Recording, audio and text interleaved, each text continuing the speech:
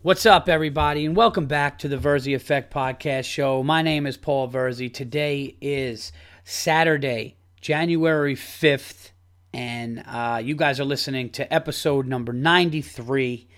And once again, I have a guest here with me for the second appearance on the show. You guys hear me talk about him sometimes. Funny, young, up-and-coming comedian from the Baltimore, Maryland area, is that? Forestville, Maryland, Prince George's County.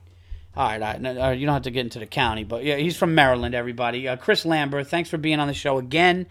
We're going to have a good time. Thanks for having me, Paul. Yeah. It's a pleasure being in your home. Yes. And we're going to talk about that. This motherfucker, dude, this guy, we dined like gods. We'll get into that afterwards, but first, I want to thank everybody for the positive feedback on the last episode, and thank my my previous guests, James Goff and Angelo Lozada. I know at the end of that it got a little silly, guys. I'm not gonna lie though, when we were talking about Mike Brown and getting fired and all this shit about what it's gonna take for the Giants to get into the playoffs, we had a great time, and you guys totally showed that you felt the same thing we were feeling by the feedback on the podcast. So thank you so much, and thanks to those guys. It was excellent feedback, and keep the comments on iTunes coming more and more every week. And once again, you guys know the Verzi Effect Podcast Show is sponsored by Butterfly Radio.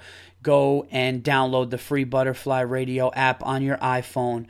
It allows you to pretty much be able to send up to a 5-minute audio message to any of your favorite podcasts that are on there. You could also go to butterflyradio.com, create your own podcast, multiple podcast channels, whatever you want to talk about, putting up your own pictures and doing that. So it allows you. So if you're a podcast lover, it's perfect for you. So Butterfly Radio, that's the sponsor. Go to it, and please download the app. And like you guys see, if you guys get at me and ask me a question, I will shout you out on the show, and we'll do that. So that's it. All right, we're going to get into this. We got a lot of things to talk about.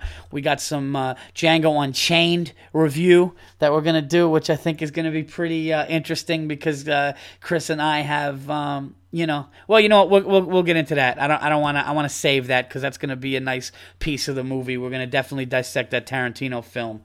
Okay.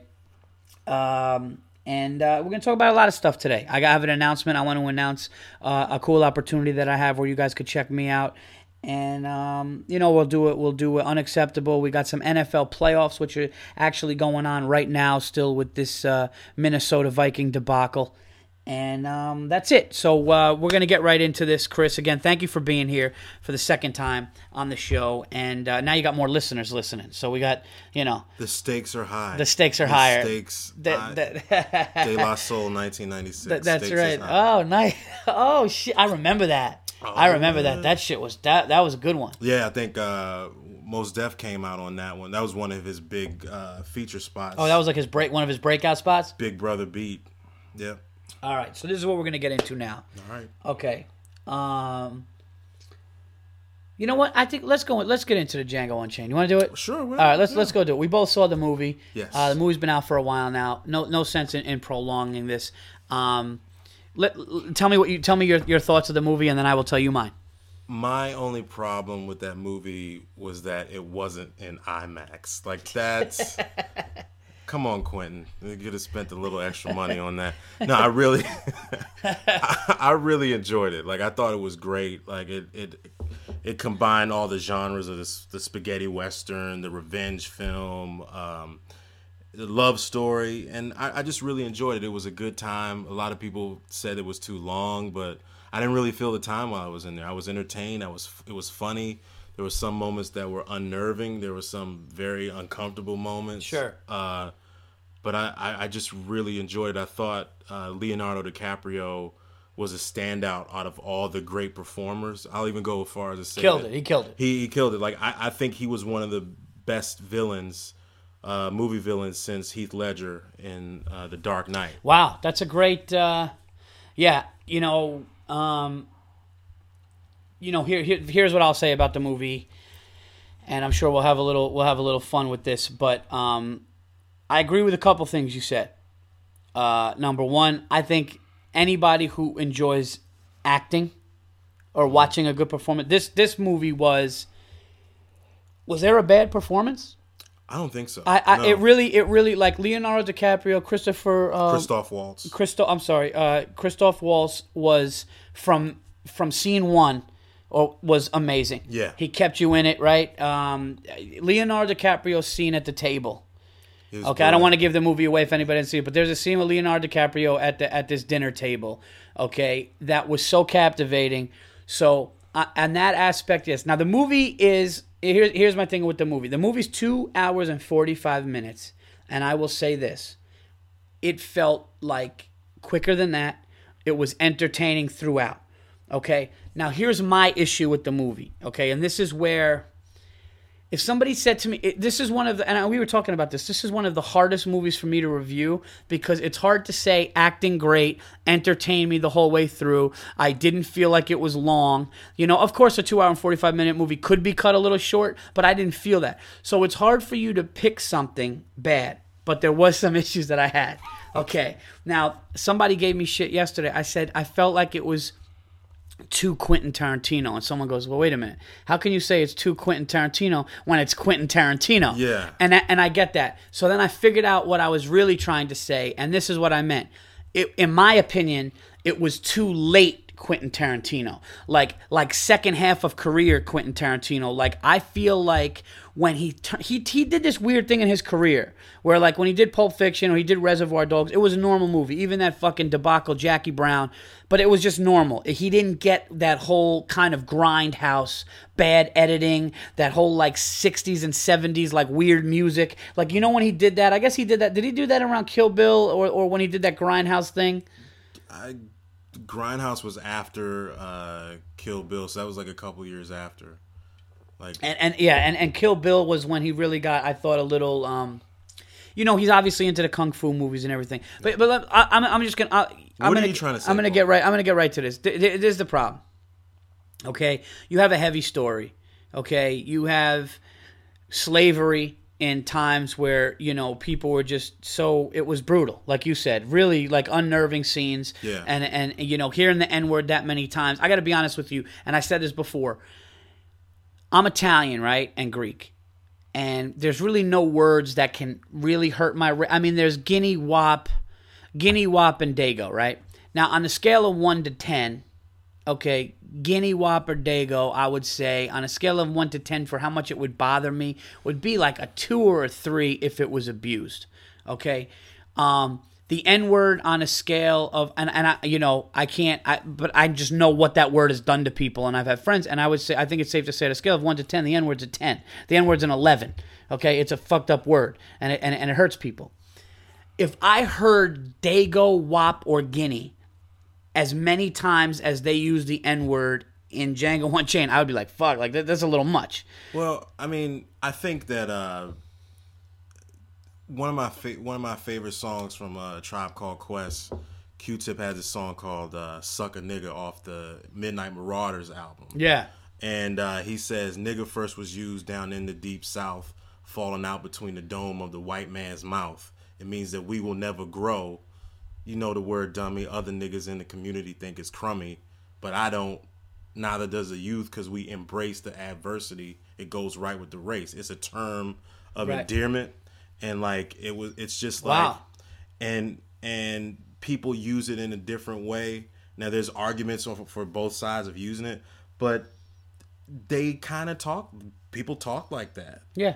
That didn't really bother me. Some parts were funny, like them saying nigger wasn't the most disturbing part of the movie. No. But but see, I think a lot of the issues that people had with it, and we talked about this before, is that it is a Western, it's a love story, but it's set against the backdrop of a time where America, our culture, is uncomfortable to talk about. We feel uncomfortable to talking about it. Yeah. And I think that's where a lot of Go ahead. But no, but that's what it was.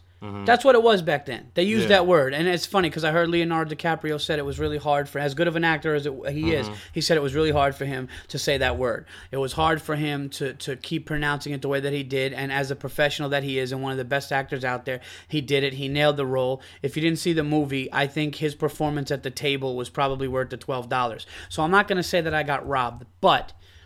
And I talked to a Quentin Tarantino purist, loves the guy, says, this is the same guy that said, well, what do you mean it's too Tarantino if it's Tarantino? And I said, late Tarantino. This bad editing, this 70s loud music, this over the top with blood. But this is what I didn't like. And he told me this. Now, I had an issue with the Rick Ross song. Okay, during the shootout, because in my opinion, it's just my opinion. I thought it was Pac during the shootout. This is my. It's like a James Brown Tupac mashup or something. Oh, okay, I don't. That big shootout. Oh, I'm talking about the one. No, not that one. Rick Ross was like when they were going to Candy's mansion. Oh, okay, yeah. Well, there was a Rick Ross song. For you people that don't know, Rick Ross is a current actor now. Current rapper. Current rapper now. You could say he is an actor too. But no, he's a current rapper now. Okay, and this movie's taking place in 18-something. Now, I just felt the inconsistency that I didn't like. Okay, now I was sitting there with James Goff, okay, who's a black dude, by the way, and that's relevant for this. No, but this is relevant for my review. So I'm sitting there, and there's a part of the movie where not only does Rick Ross... Rick Ross.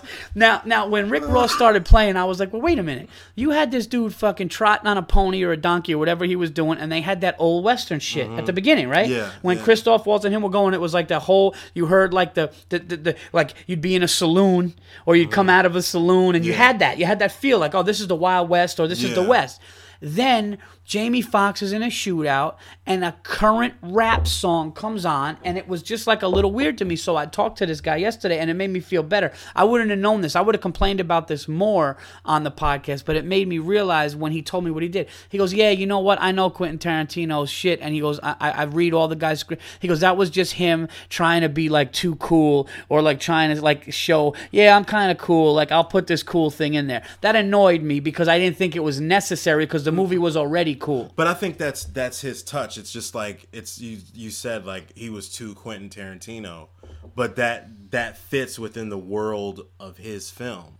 Right. Like I didn't look at that and say, "Oh my God, I'm taken out of this story because a Rick Ross song came on." No. And Jamie Foxx had a shape up. Well, no, but see, but I didn't get to that yet, and that's a big problem for me. And I was listening to Dan Le Batard's show. A couple days ago, they were talking about the movie. He was talking about the movie with Bomani Jones. Bomani Jones said that in 1858, there's a scene where dynamite's used to blow up that his carriage. That because they thought that they were in there. Yeah. Right, and dynamite hadn't been invented yet. Oh, so that was like I didn't know that either. See, I didn't know that. But it's just like. I was invested in this. I was so invested in the story of this guy getting vengeance on these people, getting his girl back, that I was like, oh, I didn't take time to... See, so Tarantino doesn't care. This is the thing. If he wants a story to go, and I get what you're saying. You were into the story. You wanted to see this guy get to the plantation his wife was at, save her from the plantation, get his revenge. That you like seeing, and I like that. By the way, the scene with Christoph Waltz sitting drinking a beer with him was amazing. Like the scene, like this movie, that's the thing though, man. This is what fucked me up. He didn't have to do that extra shit. Like, that's what bothered me. Like, I feel like the story was so good. Are you going to cry? No, let's just say... No, I think I'm drinking a beer. I think something got caught. It had everything that I wanted in the story. It had everything I wanted in the acting. And I felt like, what if he kept it... And this was in my mind. What if he kept it to, like, true Western...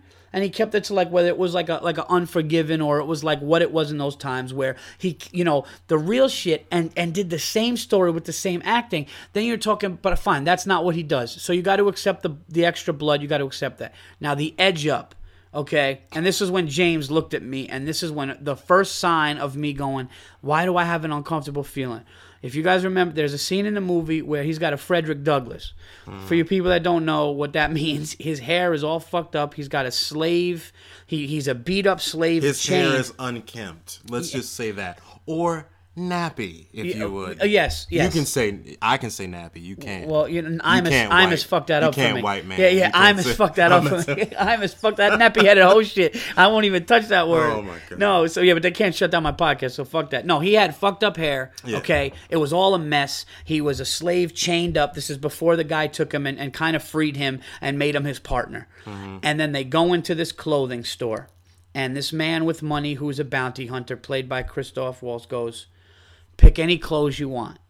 And it was a cool scene. I could pick any kind of clothes, boss? And that's another thing. He started talking, I could pick any clothes, boss. By the end, he was talking like fucking Billy D. Williams in a Colt 45 commercial. Well, and I just kind of looked at that as... Did you notice that too? Yeah, right? I just looked at that as an homage to the blaxploitation era, stuff that he loved. And that I could deal with. And one thing, this guy I follow on Twitter who's a rapper, musician, Fonte from Little Brother and the Foreign Exchange, talented dude.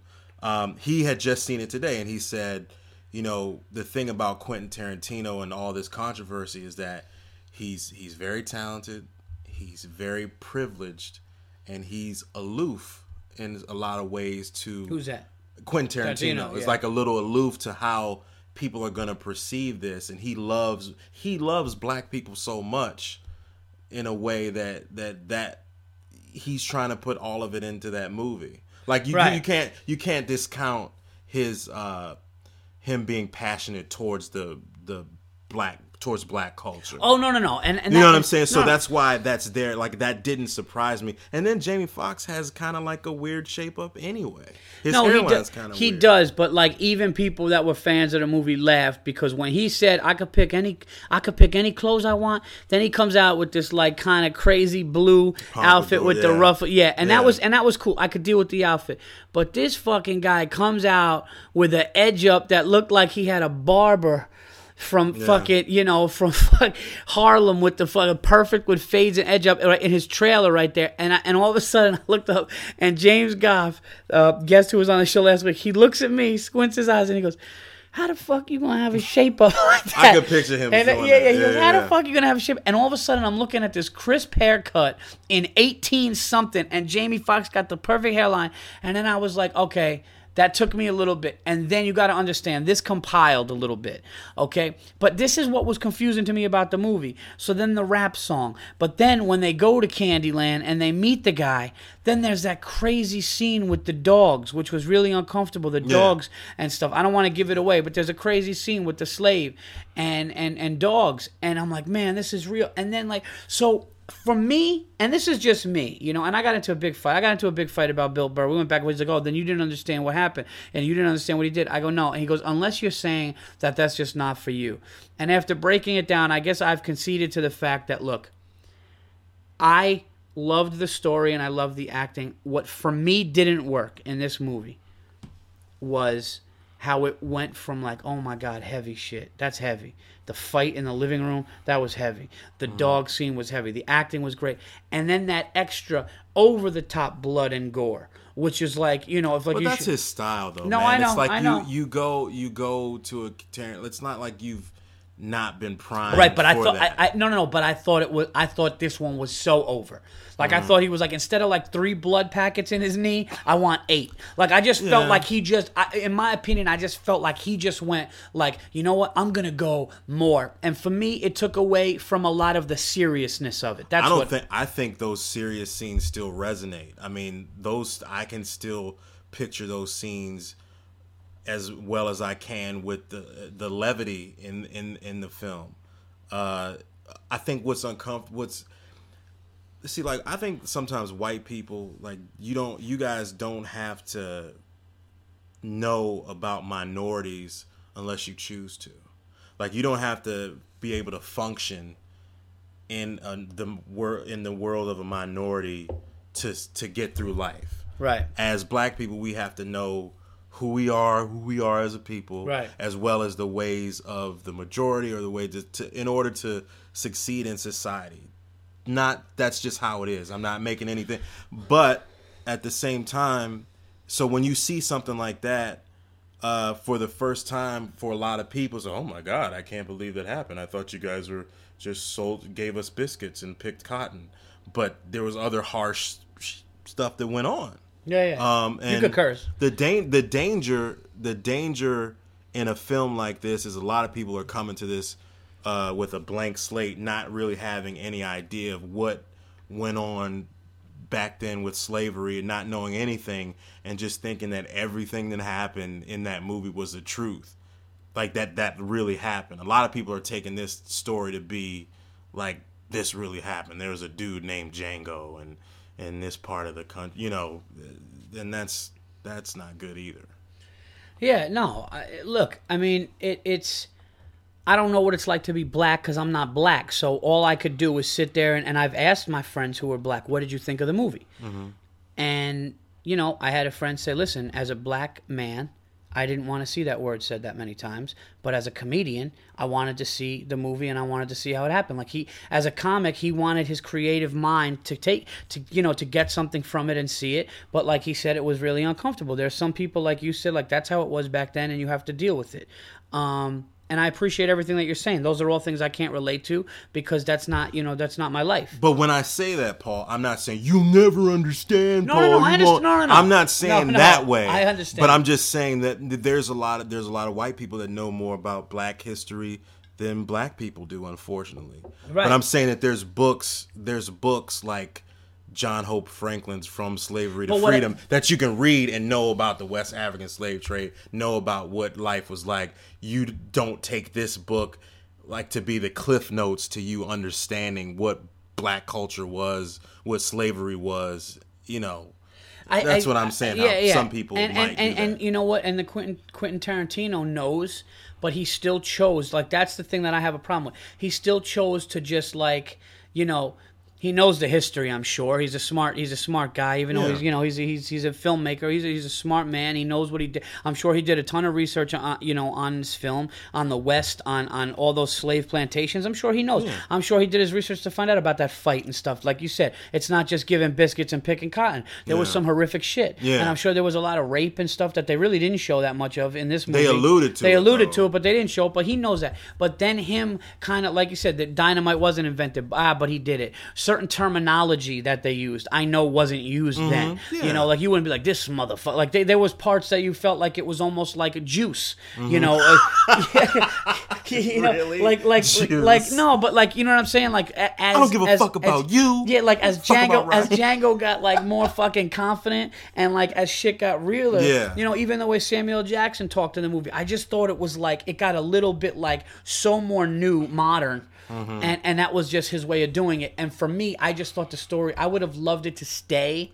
This is what I wanted. I wanted the violence to stay, and I wanted the authenticity of that time. That's almost like go watch The Good, Bad, and the Ugly. Then you know what I mean? Like that's like watch. It still could have been but it still could have been exaggerated. But I just didn't think. Yeah. I just thought if it was like if his Frederick Douglass was like a little shaped up but still fucked up, and like he didn't talk that good, but he was a bad dude who killed everybody, and there was still blood, but not buckets of it coming out of one knee. Mm-hmm. And another thing Tarantino does, which I really after Kill Bill, it got old for me, and this is just me being honest and real. Another thing though was when there's one guy, the hero, and 1,000 bad guys come in the room, and like he manages to get out. Like I understand that, but that's very kung fu-ish, and you gotta understand. But I'm not a kung fu. I was never a kung fu guy. I was never a huge kung fu guy either. But I thought Kill Bill was fantastic, and I think. See, for me, it was entertaining, but not fantastic. Is a strong word. So well, for me. Right. That's my opinion. That's what I'm saying. I thought it was great. That's what I'm saying. And that's probably why we have this opinion on this movie. And for this one, I just felt there were so many moments that I felt emotionally locked into the film. Like when no spoilers, but when they're in that situation at the dinner table, I was like, how are they going to get out of this? Yeah. I know he's going to win. But how is Django? But see, that's exact. I agree with that 100%. I agree with that 100%. Yeah. I was so into that dinner scene, and they're gonna win, or there's a way, but it's like it was so fucking. Excuse me, it was so intense that I was like, oh my god, it's amazing. Yeah, and I think like that scene is one of the reasons why I think Leonardo DiCaprio should get an Oscar for this. Like that, there's more to that scene. There's more risk that he took than say other bad guys Yeah. in the movie based on the time period of the film, Yeah. like how the setting of the film and look, the risk that he took. I think you could. I think from what we're both saying, if you're listening to this, it's something that I could never tell somebody it's bad. Don't see it. I could never do that because it really wasn't. It was entertaining. The acting was great. The story was heavy. There were scenes that are almost unwatchable as far as like, oh my God, that was fucking, like in a good way unwatchable, if that makes sense. You know what I mean? Like you just cringed up. You're like, oh my God. You know, there were scenes like that. And I love that about movies. For me, like, other people took it as, oh man, that's just Tarantino's, you know, grindhouse, over the top music and blood, and you got to take it. For me, that took away from something. For me, and actually, James Goff, who I was with, I don't want to speak for him, but he said that, and I know he probably tweeted that. Still entertained. The nice thing was when you go into a 2 hour and 45-minute movie, the nice thing is to never feel like it's 5 hours, and I didn't. I never did. So I guess we could agree on a lot, which we did, the acting, the story, and all that, and we could agree to disagree on the things that you were able to overlook. The Rick Ross and the modern rap stuff that, you know, Tarantino threw in there. The inaccuracy. There was also bad editing, which is part of Tarantino's repertoire with the thing. There was some bad editing on purpose. That's what I learned a lot about this movie because I didn't realize that there were some really strategic things he did, which I didn't like. Well, just one thing I'll say about it is was there anything? Yeah, that's what I want to ask you. And I don't mean to cut you off. Was there anything about you didn't like? it wasn't an IMAX. That's it. Okay, because you just like the lacing up of white people. I get it. No, I just think that it was a good movie. I would say go see it's an event movie for one thing. Yes, it's one of those movies you go see and you talk about it at work. You talk like we're talking about it now. Yeah, like because when I came back from vacation to my job, my 9 to 5, and my black coworkers were like, "Hey, Chris, Happy New Year! Did you see Django?" Yeah. Like we couldn't talk about, like they were scared, like slaves discussing freedom. Like, it's funny if you go to a black dude, like as a white dude, yeah. I'd be like, "Yeah, I saw Django Unchained." Like, "Yeah, what'd you think of it?" What'd you think about it, motherfucker? What'd you think of the terminology used in it, white boy? No, hey, I just wanted to see if you return that report. Oh, return the report, white man? No, look. But how about this? Go see the movie. And you talk to Paul on Butterfly Radio and tell him what you think. Boom. See what I did there? That's a great guess. See that? This guy plugged my sponsor and didn't know. Well, actually, he did know. But Paul, whatever. Jesus, God. You ruined the plug. Yeah, I did. No, I didn't. Here's the deal. Okay?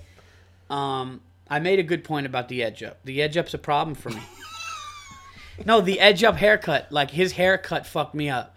Because I felt like he left the Staples Center and just jumped into the scene. Like, it was that crazy for me.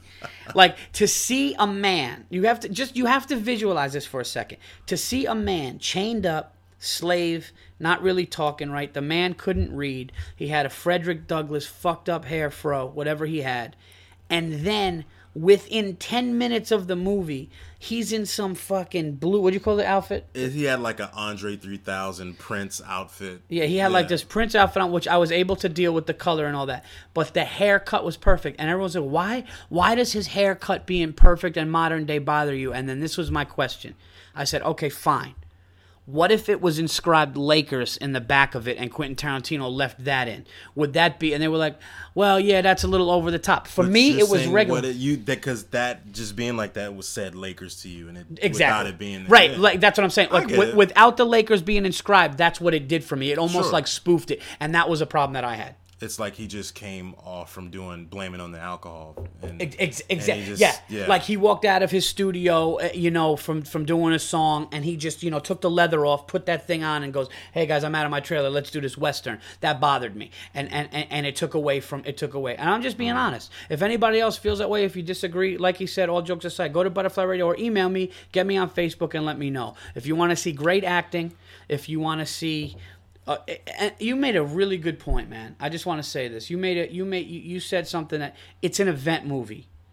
Like, you're going to spend money, you're going to eat snacks. It's almost 3 hours. You're going to be at the theater for a long time, and it is a different, oh wow, this is different. So that it is definitely that. Yeah, it's a good time, and God forbid you pay decent amount of money and see a solid good film and you spend it's time well spent. You'll have You know what? It definitely you'll leave there going, wow, man, I haven't felt like.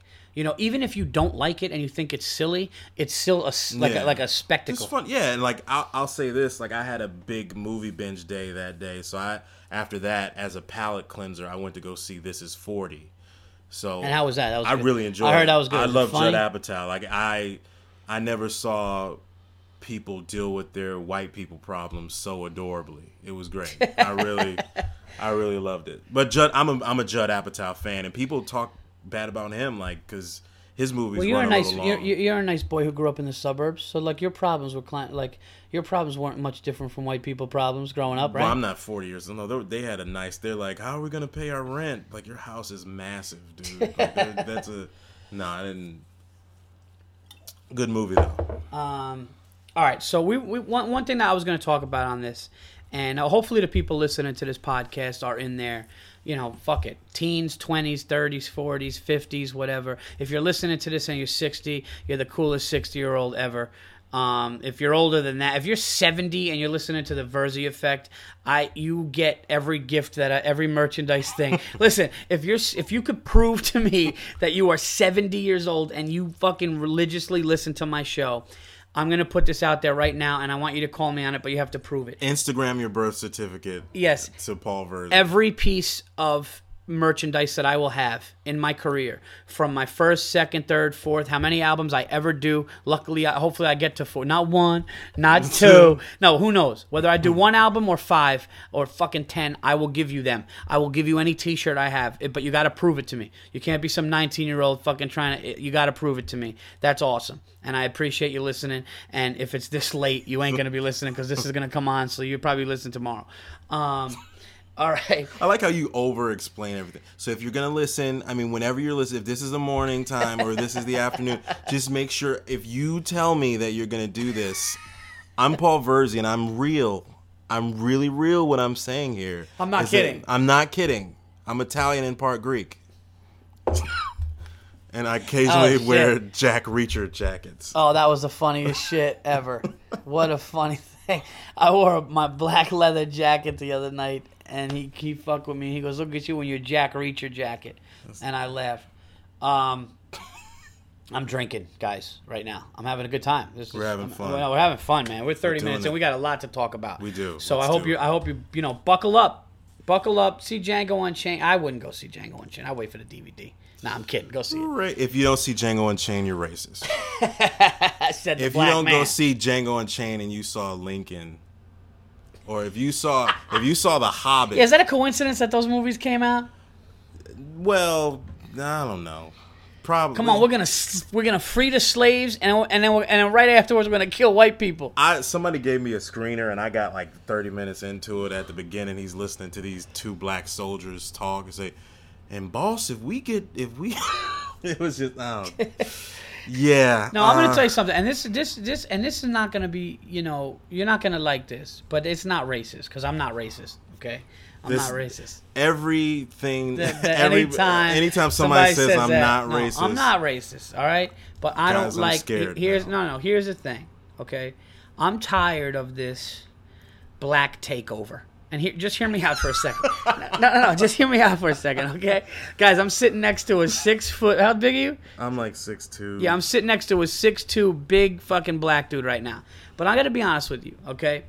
I don't like the black takeover just for the sake of it's in. What's you know the what black I'm saying? takeover though? Explain yourself. Okay, listen. Not a black takeover like the whole like the media trying to like, with like the movie Lincoln and then Django Unchained with like all these white people getting killed. Fine, I could deal with that. No, I didn't finish. I could deal with that.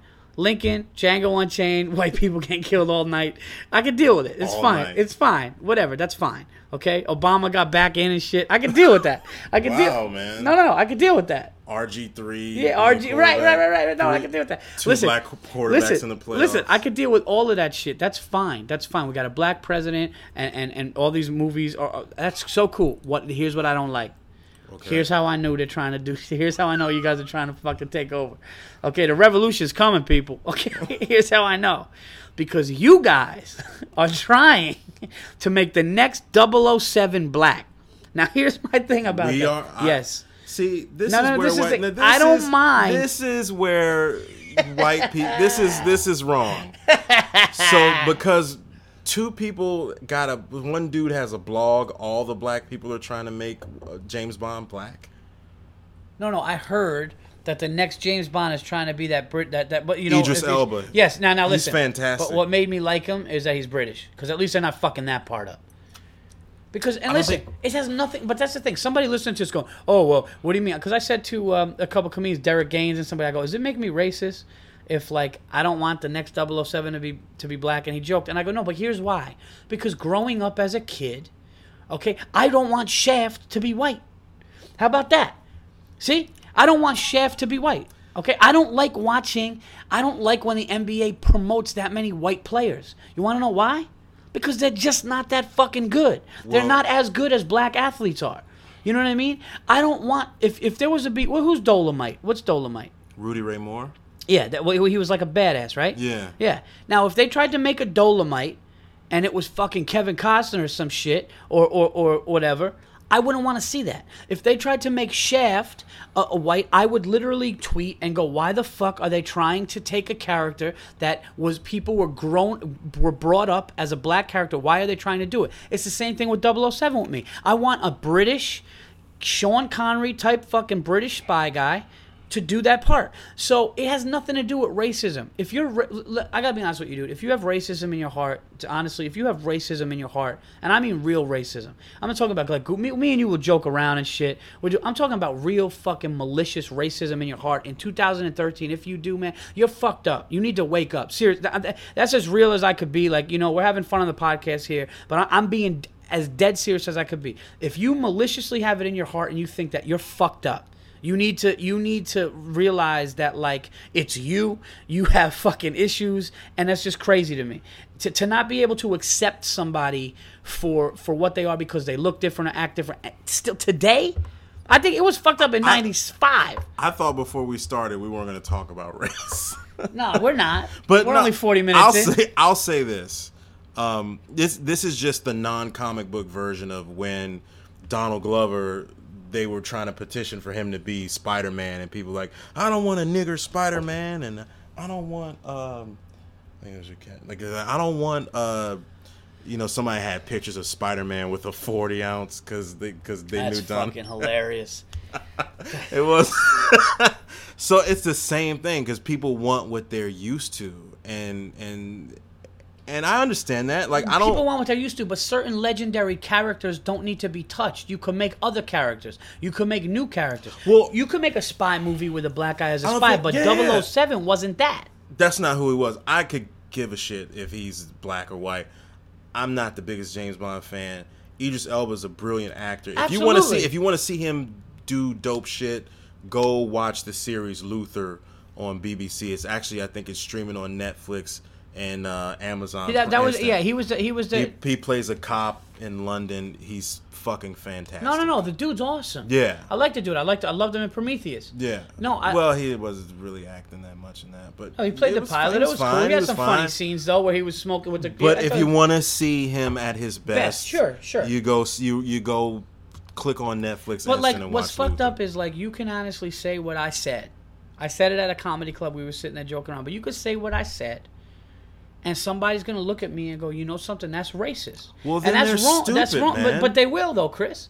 Whether it's wrong, they will. They'll look at somebody, you know, if I said that in front of a group of, you know, let's say there was a table of black comedians and I just said that, one of them is going to go, yo, man, Verzi was down over at the stand. He's talking some racist shit about how this shit, and that, you're not I'm not saying that that's the case, but you're not getting me then. Because I was just talking about the character that we've grown for many years to know. It doesn't need to be, I'm joking when I say like the black takeover. It is a coincidence though that Lincoln and fucking, I think it's just because but when you say that, you're saying like, oh, all these movies, like all Django Unchained and Tyler Perry movies are part of the black takeover. Yeah, but it's only a handful of black movies that come out. No, but I know what you know what I'm saying. I know where you're going, but you're speaking in hyperbole. But yeah. Right, yeah. I mean, look, I'm having a little fucking fun over here. I'm having fun too, Obama got elected, and then Lincoln comes out. I mean, shit, this shit was time. Lincoln. This is I didn't see Lincoln. By the way, did you see Lincoln? Parts of it. Lincoln with no Frederick Douglass, I heard. Oh shit.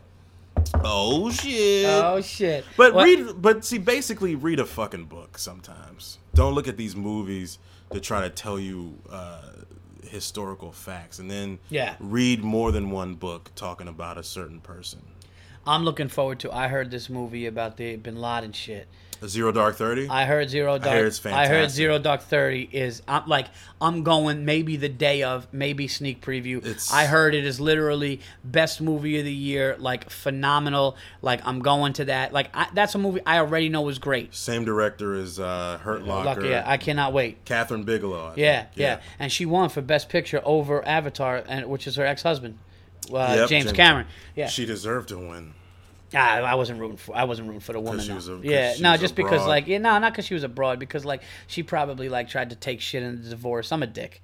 Oh. I was just like, she probably tried to hammer that motherfucker. No, actually, you know something? I was glad she won because I didn't think I thought Avatar was one of the most grossly overrated movies of all time. It looked good. No, visually it was great, but the movie was a love story. I just saw a bootleg copy from the same barbershop that Jamie Foxx went to when he got. I hope you're not listening to this going, Paul doesn't like black people or women. Paul, like I'm in your house right now. You treating me like a king. Oh, man. Let's talk about that. Let's talk about that. So James. I'm your other black friend, Paul. I got more than two. If you have to count, I got more than two. I just feel like James is my only ally with this fucking Django Unchained. Chris I talked to Chris today, and I go, dude, I'm gonna watch some football. I go, I got some stuff. I'm just gonna hang out, relax, and he goes, I don't know, man. I got some shit to do tomorrow. I'm not gonna do anything. I go, listen. All right. I said, I'm gonna enjoy some football. You have a good time being alone. And he goes, oh shit. And I was like, oh damn, so I was like, I have to come, because he kind of guilted me into it. And then, like, because if I didn't come here, I would just be like crying into a DiGiorno. Like, a DiGiorno that I've added extra pepperoni to. So, because they don't give you enough pepperoni. No, but that's beside the fact. But yeah, and I get here. It's like, oh, we ordered Chinese food, and he made me go out with him to get ice cream and cookies. So he came in. He had this big ass bowl of Chinese food. He had extra like pork rolls that we made for him. Yeah. Then after that, we go out to the supermarket. We got ice cream and cookies, Reese's ice cream, vanilla. We put it into a bowl. He eats that shit. We give him beers. It's all good. He had a 70-year-old black dude shine my shoes. I didn't even know you could shine sneakers. You know, it's funny you said. I was like, Walt. No, he treated me like Schultz treated Django. He took me from captivity of my apartment and treated me well. No, we're having a good time here. He gave me a shape up too. He cut my hair. But and then we rode horses. It was unreal. No, so we'll talk about aging a little bit. Getting not even so much aging, but just the perspective you have in your 20s to 30s and 40s, right? I think it's totally different. And I'm sure like the movie This Is 40, I heard that like he really nailed what it's like when you're done your 30s, your kids are starting to get a little older, and he dealt with that. You know, me and you, early 30s, you know, my kids are babies still. And I just look at when I was, 23, 24, 10 years ago. Everything, like, it's amazing though that it's really not that much time in life. Right? No, it's not. Like 10 years in life is not really that much time, but what it like in your life it is. Yeah. Like in the big picture, 10 years is nothing. Right. You know what I mean? Go back 10 years. 10 years was I mean, it was. I was 22. I was 23. Yeah. Yeah, and I was 24, and that 24 was right when I changed my life. Because a lot of people, some people that are really close to me know this, but I was really bad, man. I was partying a lot. I was, I was just kind of out of control. I was chasing women. I was drinking like an animal. I was, it was just crazy, stupid shit. And, probably even, up until like 22. And then all of a sudden I was like, I got my shit together. But, your perspective on music changes. everything in your life. Like if you're in your 20s right now and you're listening to this, 10 years from now, fast forward 10 years from now, you're a different person. You're a different man. You're a different woman. The priorities are different.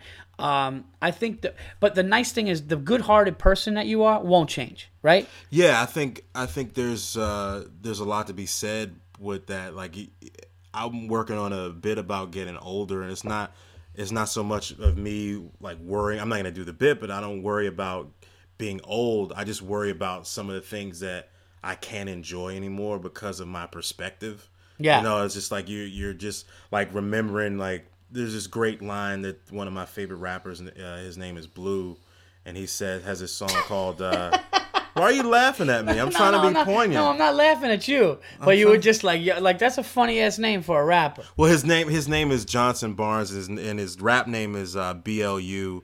Great album called Below the Heavens. I'm just trying to tell the people they may not know. Okay, they may not know, Paul. Okay, Blue, Below the Heavens. Go ahead. Okay, anyway. I'm sorry, my bad. He has a song called In Remembrance of Me, and he has a line that says, "Remembering when I was full of youth and not yet abused by time."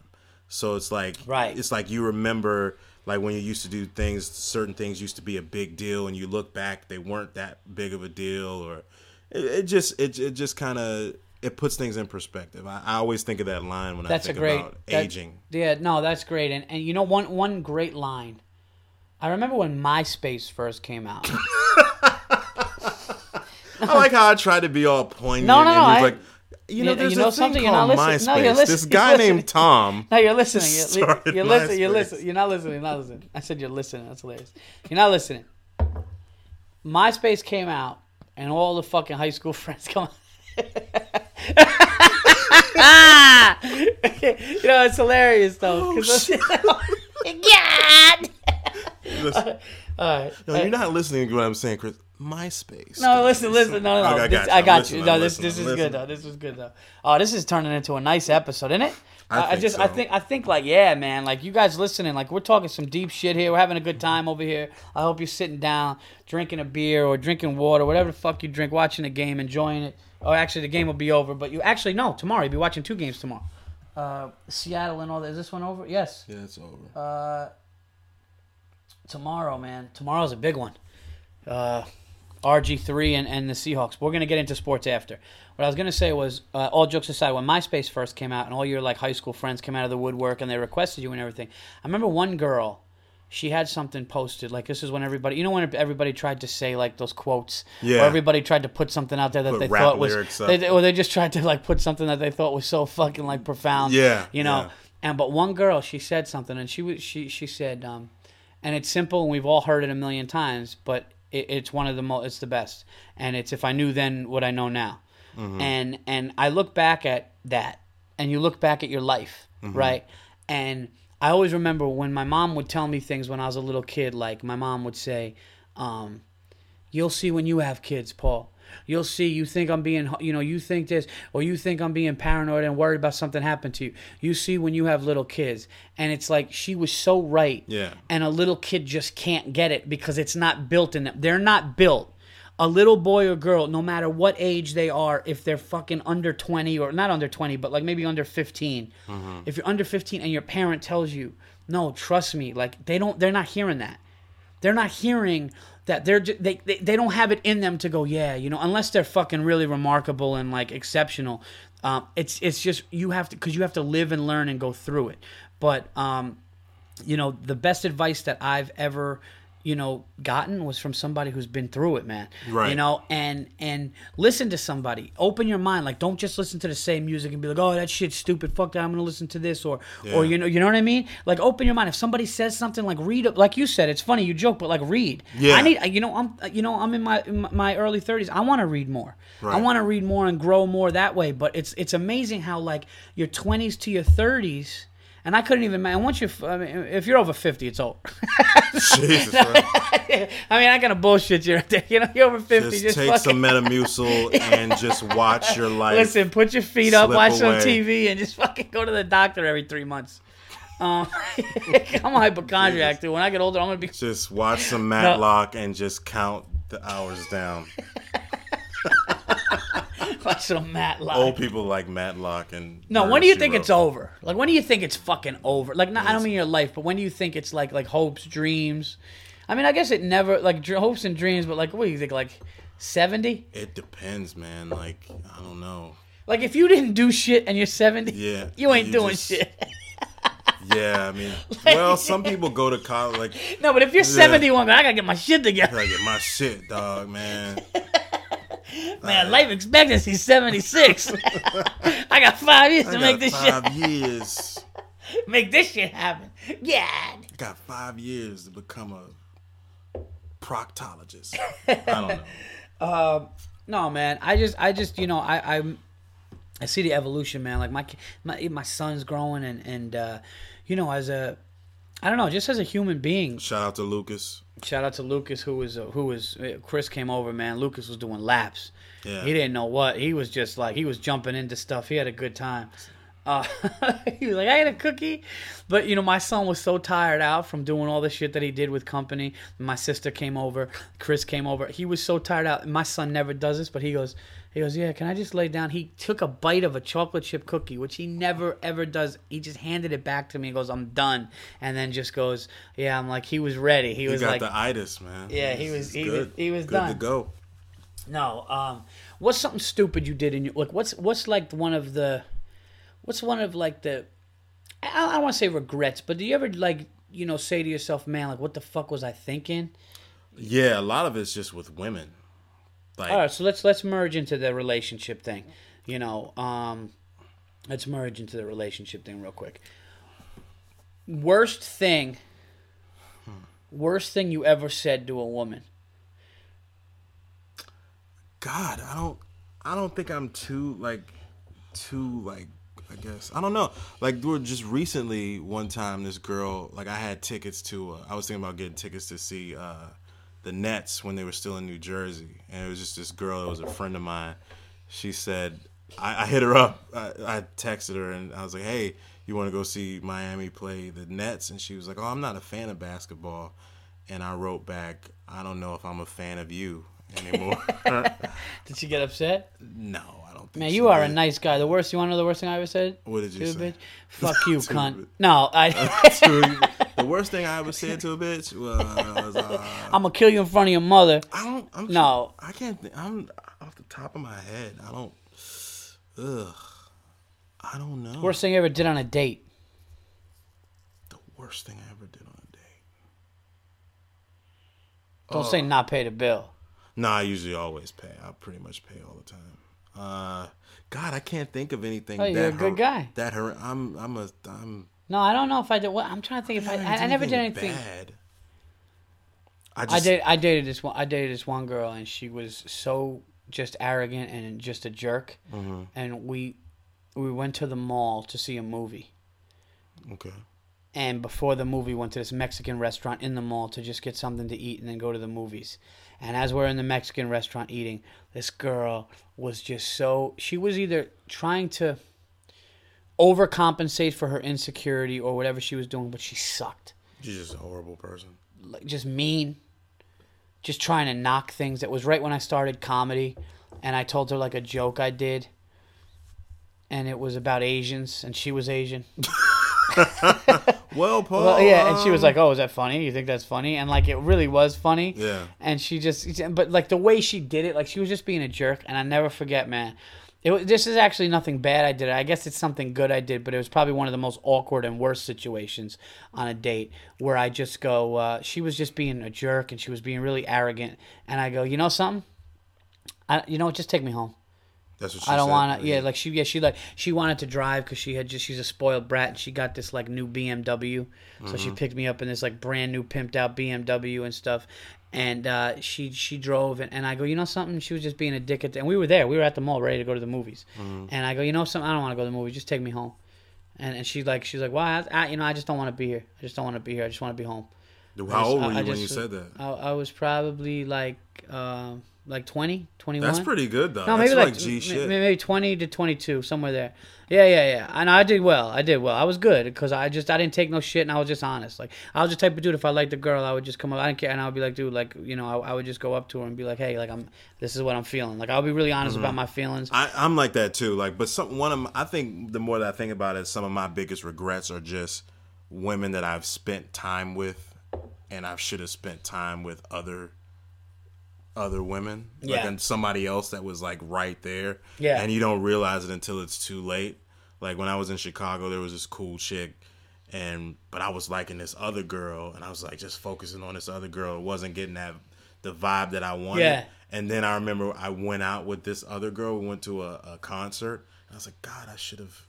Yeah. And then I moved here, and I was like, I should have talked to you. Yeah, sometimes you realize late. Yeah. You know, no, sometimes you realize late, sometimes you realize who was really cool. That's another thing about aging. Yeah. That's another thing about aging. You could have dated somebody in your 20s, and then you get to your 30s or 40s. What the fuck was I doing? Damn, yeah. Like, what was I doing? Like, that person was good to me. Like, why didn't I see that?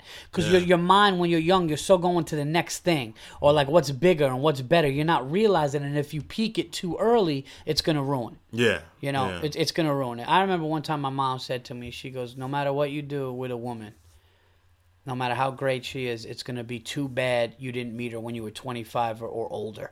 Basically, it's too bad you didn't, you don't meet him. And I go, why? She goes, you'll see.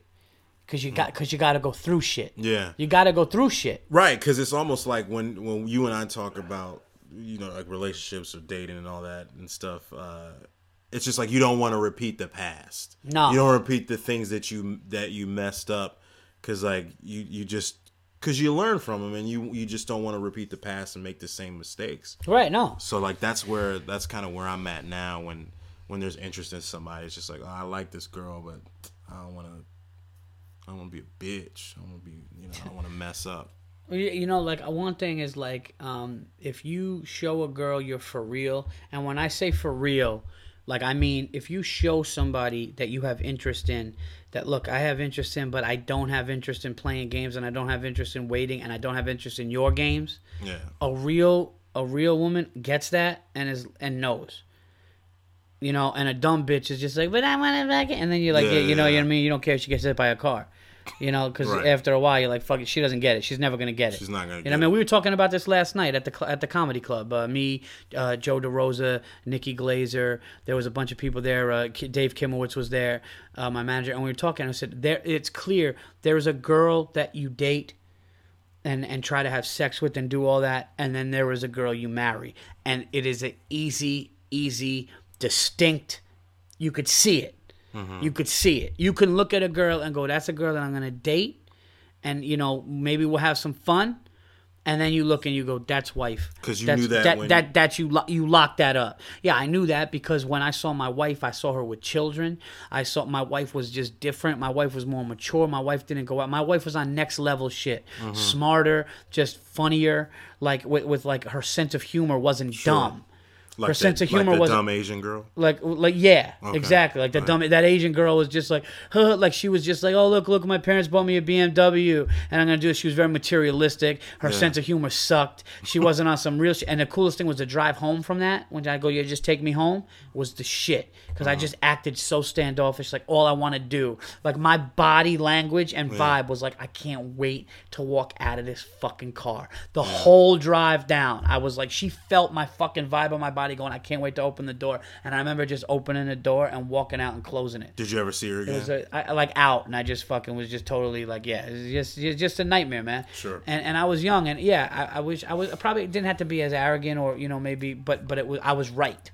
You know, I was definitely right. Sure. All right, so we're gonna get into some other stuff here now. We have an unacceptable to do. We got some. So let's talk a little bit playoffs. Playoffs.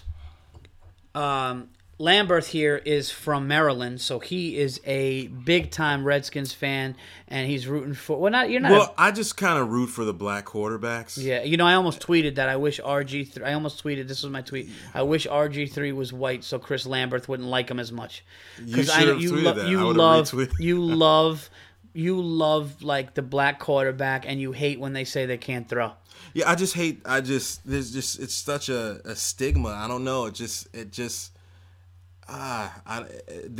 just really hard on those dudes sometimes. Well, you know what it is, though, and this is what I was talking to Burr about this, and Burr said it.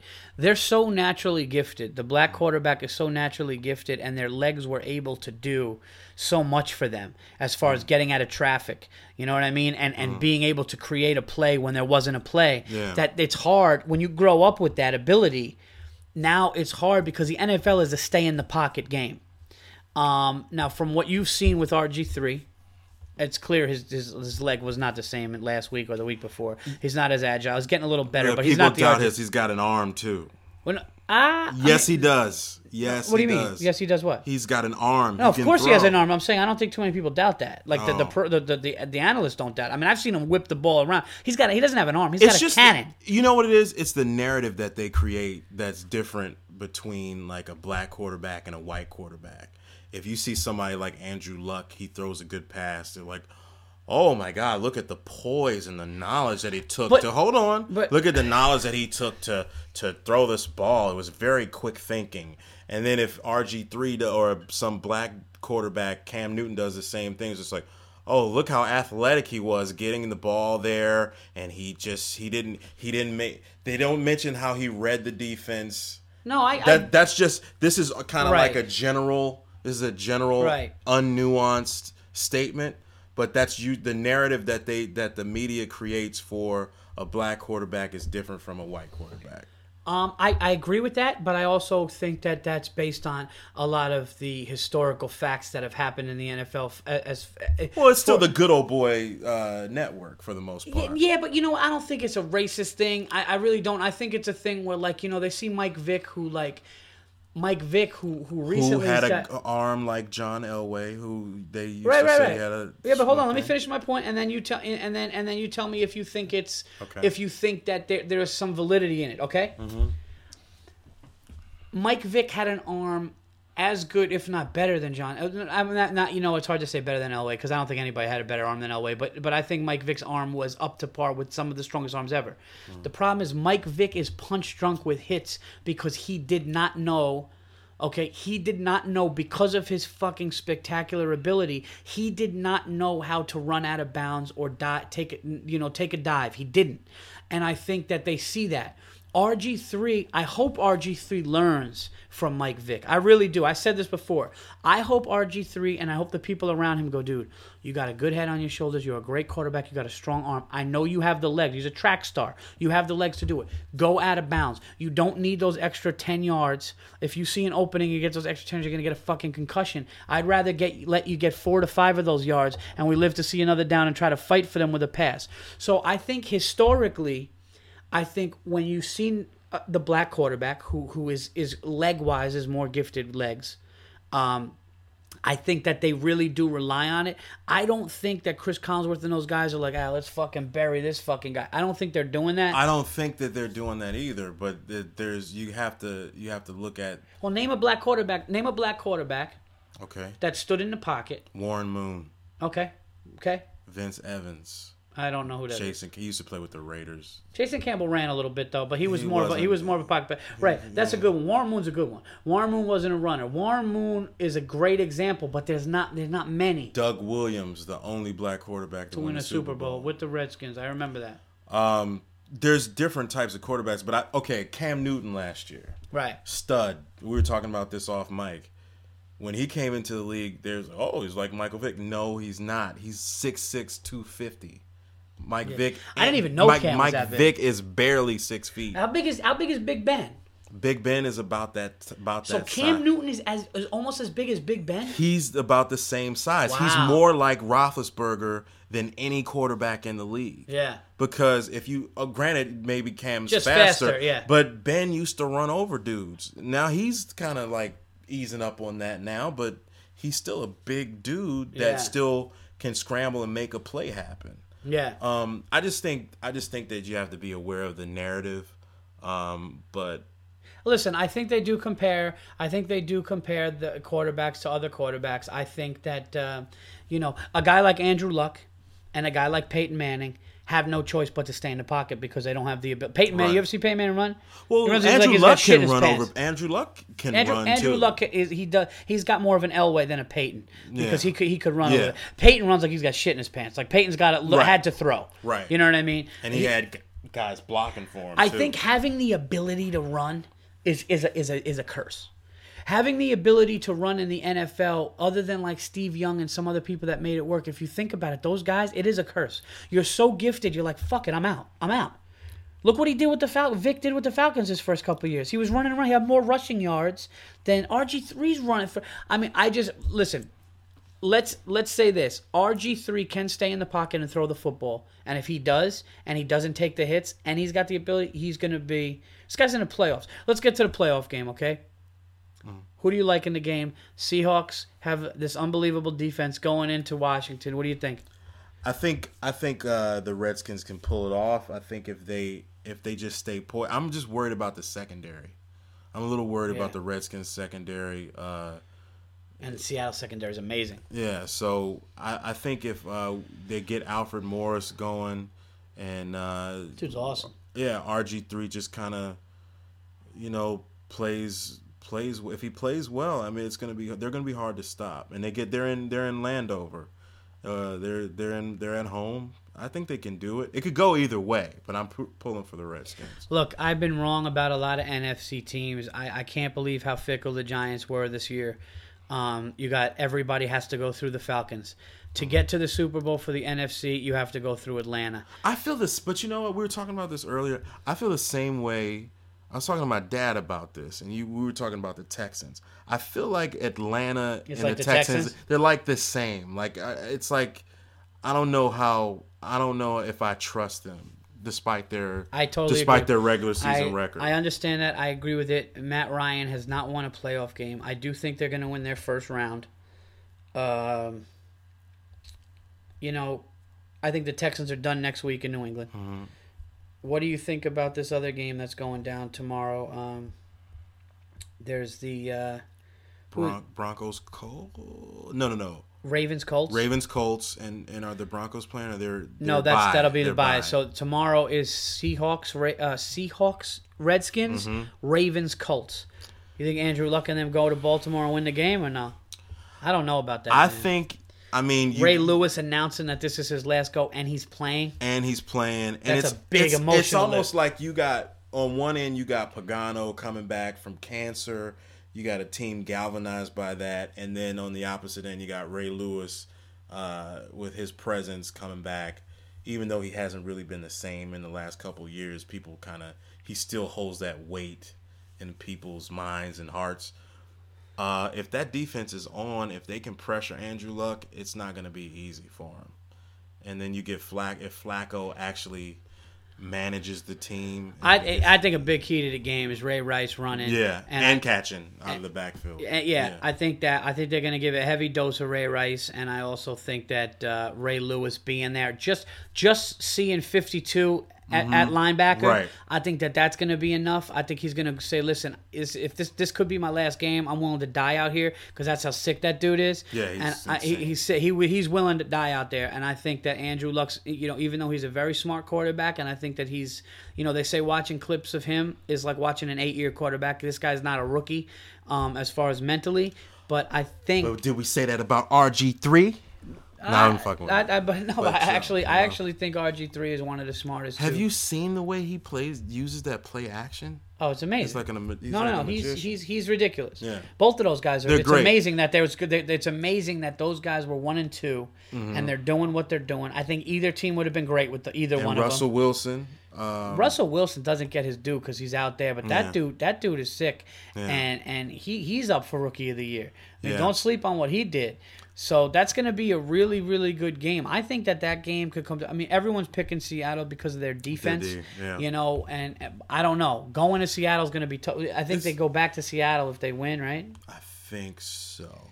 But it's what's interesting about. Do they have to do the road the whole time? I don't. The Redskins get to host this game, and then would they play San Francisco? Who would they play? Who won the division?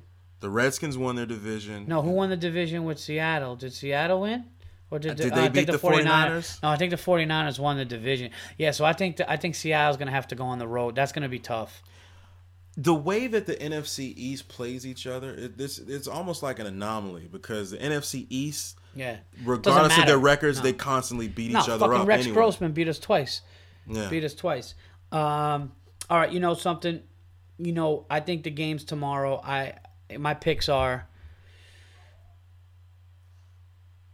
I think the Redskins are going to pull it off, man. I think the Redskins are going to beat Seattle at the end of the game. I think RG3 is going to show the country tomorrow that he's one of the most spectacular sports figures in our nation right now. Mm-hmm. And I think that the Ravens are going to beat the Colts. That's what I think. I'm taking the Redskins and the Ravens tomorrow. You agree? I agree. I agree 100%. I'm not going to get into NBA. We're already an hour and 10 minutes into this. If you want to, you can. What's that? It's up to you if you want to talk about them. I'm down. Oh, what, the NBA? Yeah, if you want to talk. Well, the only thing really going on in the NBA right now is we're not even at the All-Star break. Yeah, it's nothing else. The Knicks are playing fantastic. They're playing for beating the Spurs again. They're playing spectacular defense. We're not at the break yet. The Knicks, I believe, are 23-10. Okay. Or 22. You know, they're just playing great basketball. They're in the top 2 or 3 in the East right now. It's amazing. I don't even know what to say. Lakers, Heat. Heat, Knicks finals. Heat, Knicks, Eastern Conference finals. Yeah, which is going to make me age. You're talking about aging. That's going to fucking add a couple to my life. But no, we'll get into an unacceptable. You had a good unacceptable today with the Twitter thing. So we'll get into unacceptable for the day. We'll do our plugs and we'll get out of here. I guess unacceptable is just like on Twitter and just social media, just the constant negativity and hate. I know people talk about it all the time, but there's just so much hate, and I just wonder if the people that hate so much on Twitter, if they've ever tried to create something themselves, if they've ever took the time to sit down and write something besides a tweet that they thought was funny, and actually like put something in front of a group of people and to see if they actually liked it. You know what's great about that unacceptable? Because it really is like, as somebody who creates, you do too. Mm-hmm. We create stuff. I would never fucking knock something even if I didn't like it. Mm-hmm. You know, somebody asked me a question once in an interview to get some kind of like gig for TV. They go, which I got 2 questions for you. What comedy do you like? And I told them the comedy that I like, the stand-ups, right? Mm-hmm. And they go, what comedy don't you like? Who do you hate? And what I said to them, they really liked the answer. I go, look, I know how hard this is. So even the people I hate and the comedy I don't like, I know how hard it is and what it took for them to get to where they are, that I can't knock it. And the guy goes, wow, that's a great answer. I go, yeah, so I may not like somebody, but you know something? I know how they worked their fucking ass off and they created something, and I can't knock it. You don't think that I would love to go on fucking Twitter and I would love to go on Facebook and be like, yeah, fuck you. Right. You know, you know what I mean? But I don't do that. And I agree with you. I think it is unacceptable to knock somebody who creates when you don't. Yeah, it's just because it's frustrating, because some of the people that you follow, and you don't have to follow the person on Twitter if they're always spouting negativity, but it's just like you create something instead of just constantly, like most of the stuff that I tweet about, if I like something, I'll say, oh, I really dig this artist, you might like him too, or you know, check this person out. But it just gets annoying sometimes. It's just like, really, just how about you actually do something instead of commenting on hating people's stuff all the time. Yeah, I can't stand that shit. I can't stand that. You know, I'm gonna give an unacceptable too. Okay. So Chris's unacceptable is the haters on Twitter who like just hate on creativeness and they don't do shit. Mine is, and I can't call people out because I said I would never do that, but mine is, it's unacceptable to have these comedians on Twitter, and there are many of them, who just have the most unfunny, fucking like stupid, like breaking news, Lindsay Lohan, and these are like fucking professional comedians, dude, and they're doing stuff that like somebody working in a fucking office could be. Now I'm not saying that I'm the most groundbreaking fucking tweeter. I just tweet stupid shit sometimes and I have fun, but I don't try that like breaking news, Lindsay Lohan just walked down the street and fucking broke her probation, but like I don't. It's just fucking stupid, man. You're a professional. It's fucking unacceptable. I seen people. I'd love to fucking air it out right now. I just, but just look on Twitter and you could see. Like Kanye West and Kim Kardashian's. Yeah, the only thing I tweeted about Kim embryo. Kardashian getting pregnant, I just go, if guys make fun of it, it's funny. If women do, it's jealousy. And that was just a stupid thing. But I wasn't gonna go, yeah, well, Kanye's like it's just dumb. Like, it's like you said. It's like leave it alone. Some things are too set up. Leave it alone. It's unacceptable. It's pedestrian. Man. Like everybody feels like they have to have a joke about Kanye or whatever the hot story is. Leave Lindsay Lohan alone. Mean Girls was fantastic. She gave us that. You assholes. God bless her and Tina Fey for that movie. Damn it. Who wrote that? Tina Fey wrote that? Tina Fey wrote it. Yeah. All right, guys. Well, listen, I'm make an announcement to my fans and supporters, and this is a dedication to all you guys, because actually no, it's also my fucking hilarious shit, but you guys support me. I like how you renege on the shit that you say. Just like, actually, fuck you guys. Actually, yeah, no, you know what? You didn't sit in that shitty condo in the middle of the country trying to fucking get better at this. But you know what you did do? You do support me, and I'm just kidding. I appreciate everything, and I'm glad to announce this to you guys before I even announce it on Facebook. But I've been on TV before, and I've had TV credits as far as Fox News' Red Eye, and I've done some, talking head stuff on Spike TV and some other things like that. But I'm actually having the honor and privilege to do stand-up for the first time on television, and I'm going to be doing it, which actually has access to 50 million homes on Access TV, which is Mark Cuban and Ryan Seacrest's new network. And it's on DirecTV, it's on Dish, it's on Comcast, it's on Time Warner, it's on Verizon. It's just, of course, it's not on fucking Cablevision, which a lot of people in New York have. But I'm going to be doing that. And the cool thing about this, and what matters to me about this, is because I always felt like lately comedy is so run down. It's so wait. Are you gonna tell him what you're doing, Paul? Yeah. Okay. Yeah. I'm gonna. No, I told him. I'm doing a thing on Access TV called Gotham. Explain exactly. It's called Gotham Comedy Live. And one thing I like about this is, comedy's been so watered down where people get specials, but everyone's getting a special. They take the fake motherfuckers out here. You better recognize. No, they take the word special out of it. It's not special if 25 people do it in a year. Yeah. Special to me growing up was when somebody got an HBO and it was like nobody in the country was watching comedy and one fucking dude got it. And the beautiful thing about what we're doing is it's going to be 12 episodes on Access TV, okay, and it's going to be 12 celebrity hosts bringing up 4 comedians, and what makes this different and historic and makes me happy to be a part of it and happy to have my first television credit doing stand-up is it's live, folks. This is not, taped live. This is Saturday night live. So as you sit in your home and watch this comedy show, you're going to see us go on stage as it happens, which is really cool. They do it with concerts. They did it with that 12-12-12 concert, and they're doing it with comedy now. And it's going to be taped at Gotham Comedy Club. They did the pilot, which aired once and got picked up for 12 episodes. I will be on the first episode. It will be hosted by Orlando Jones. There's other great comedians on the show. And I'll be doing that. And it is live. So if you have it, check it out. I really appreciate it. And I'm happy to announce that. I'm happy to be doing something different and unique because you don't get to do something live, especially with stand-up. So thank you for all the support and everything on here. Just want to do some plugs too. Congrats, man. Oh, thanks, man. I appreciate it, dude. I really do. And, Chris is going to give his plugs.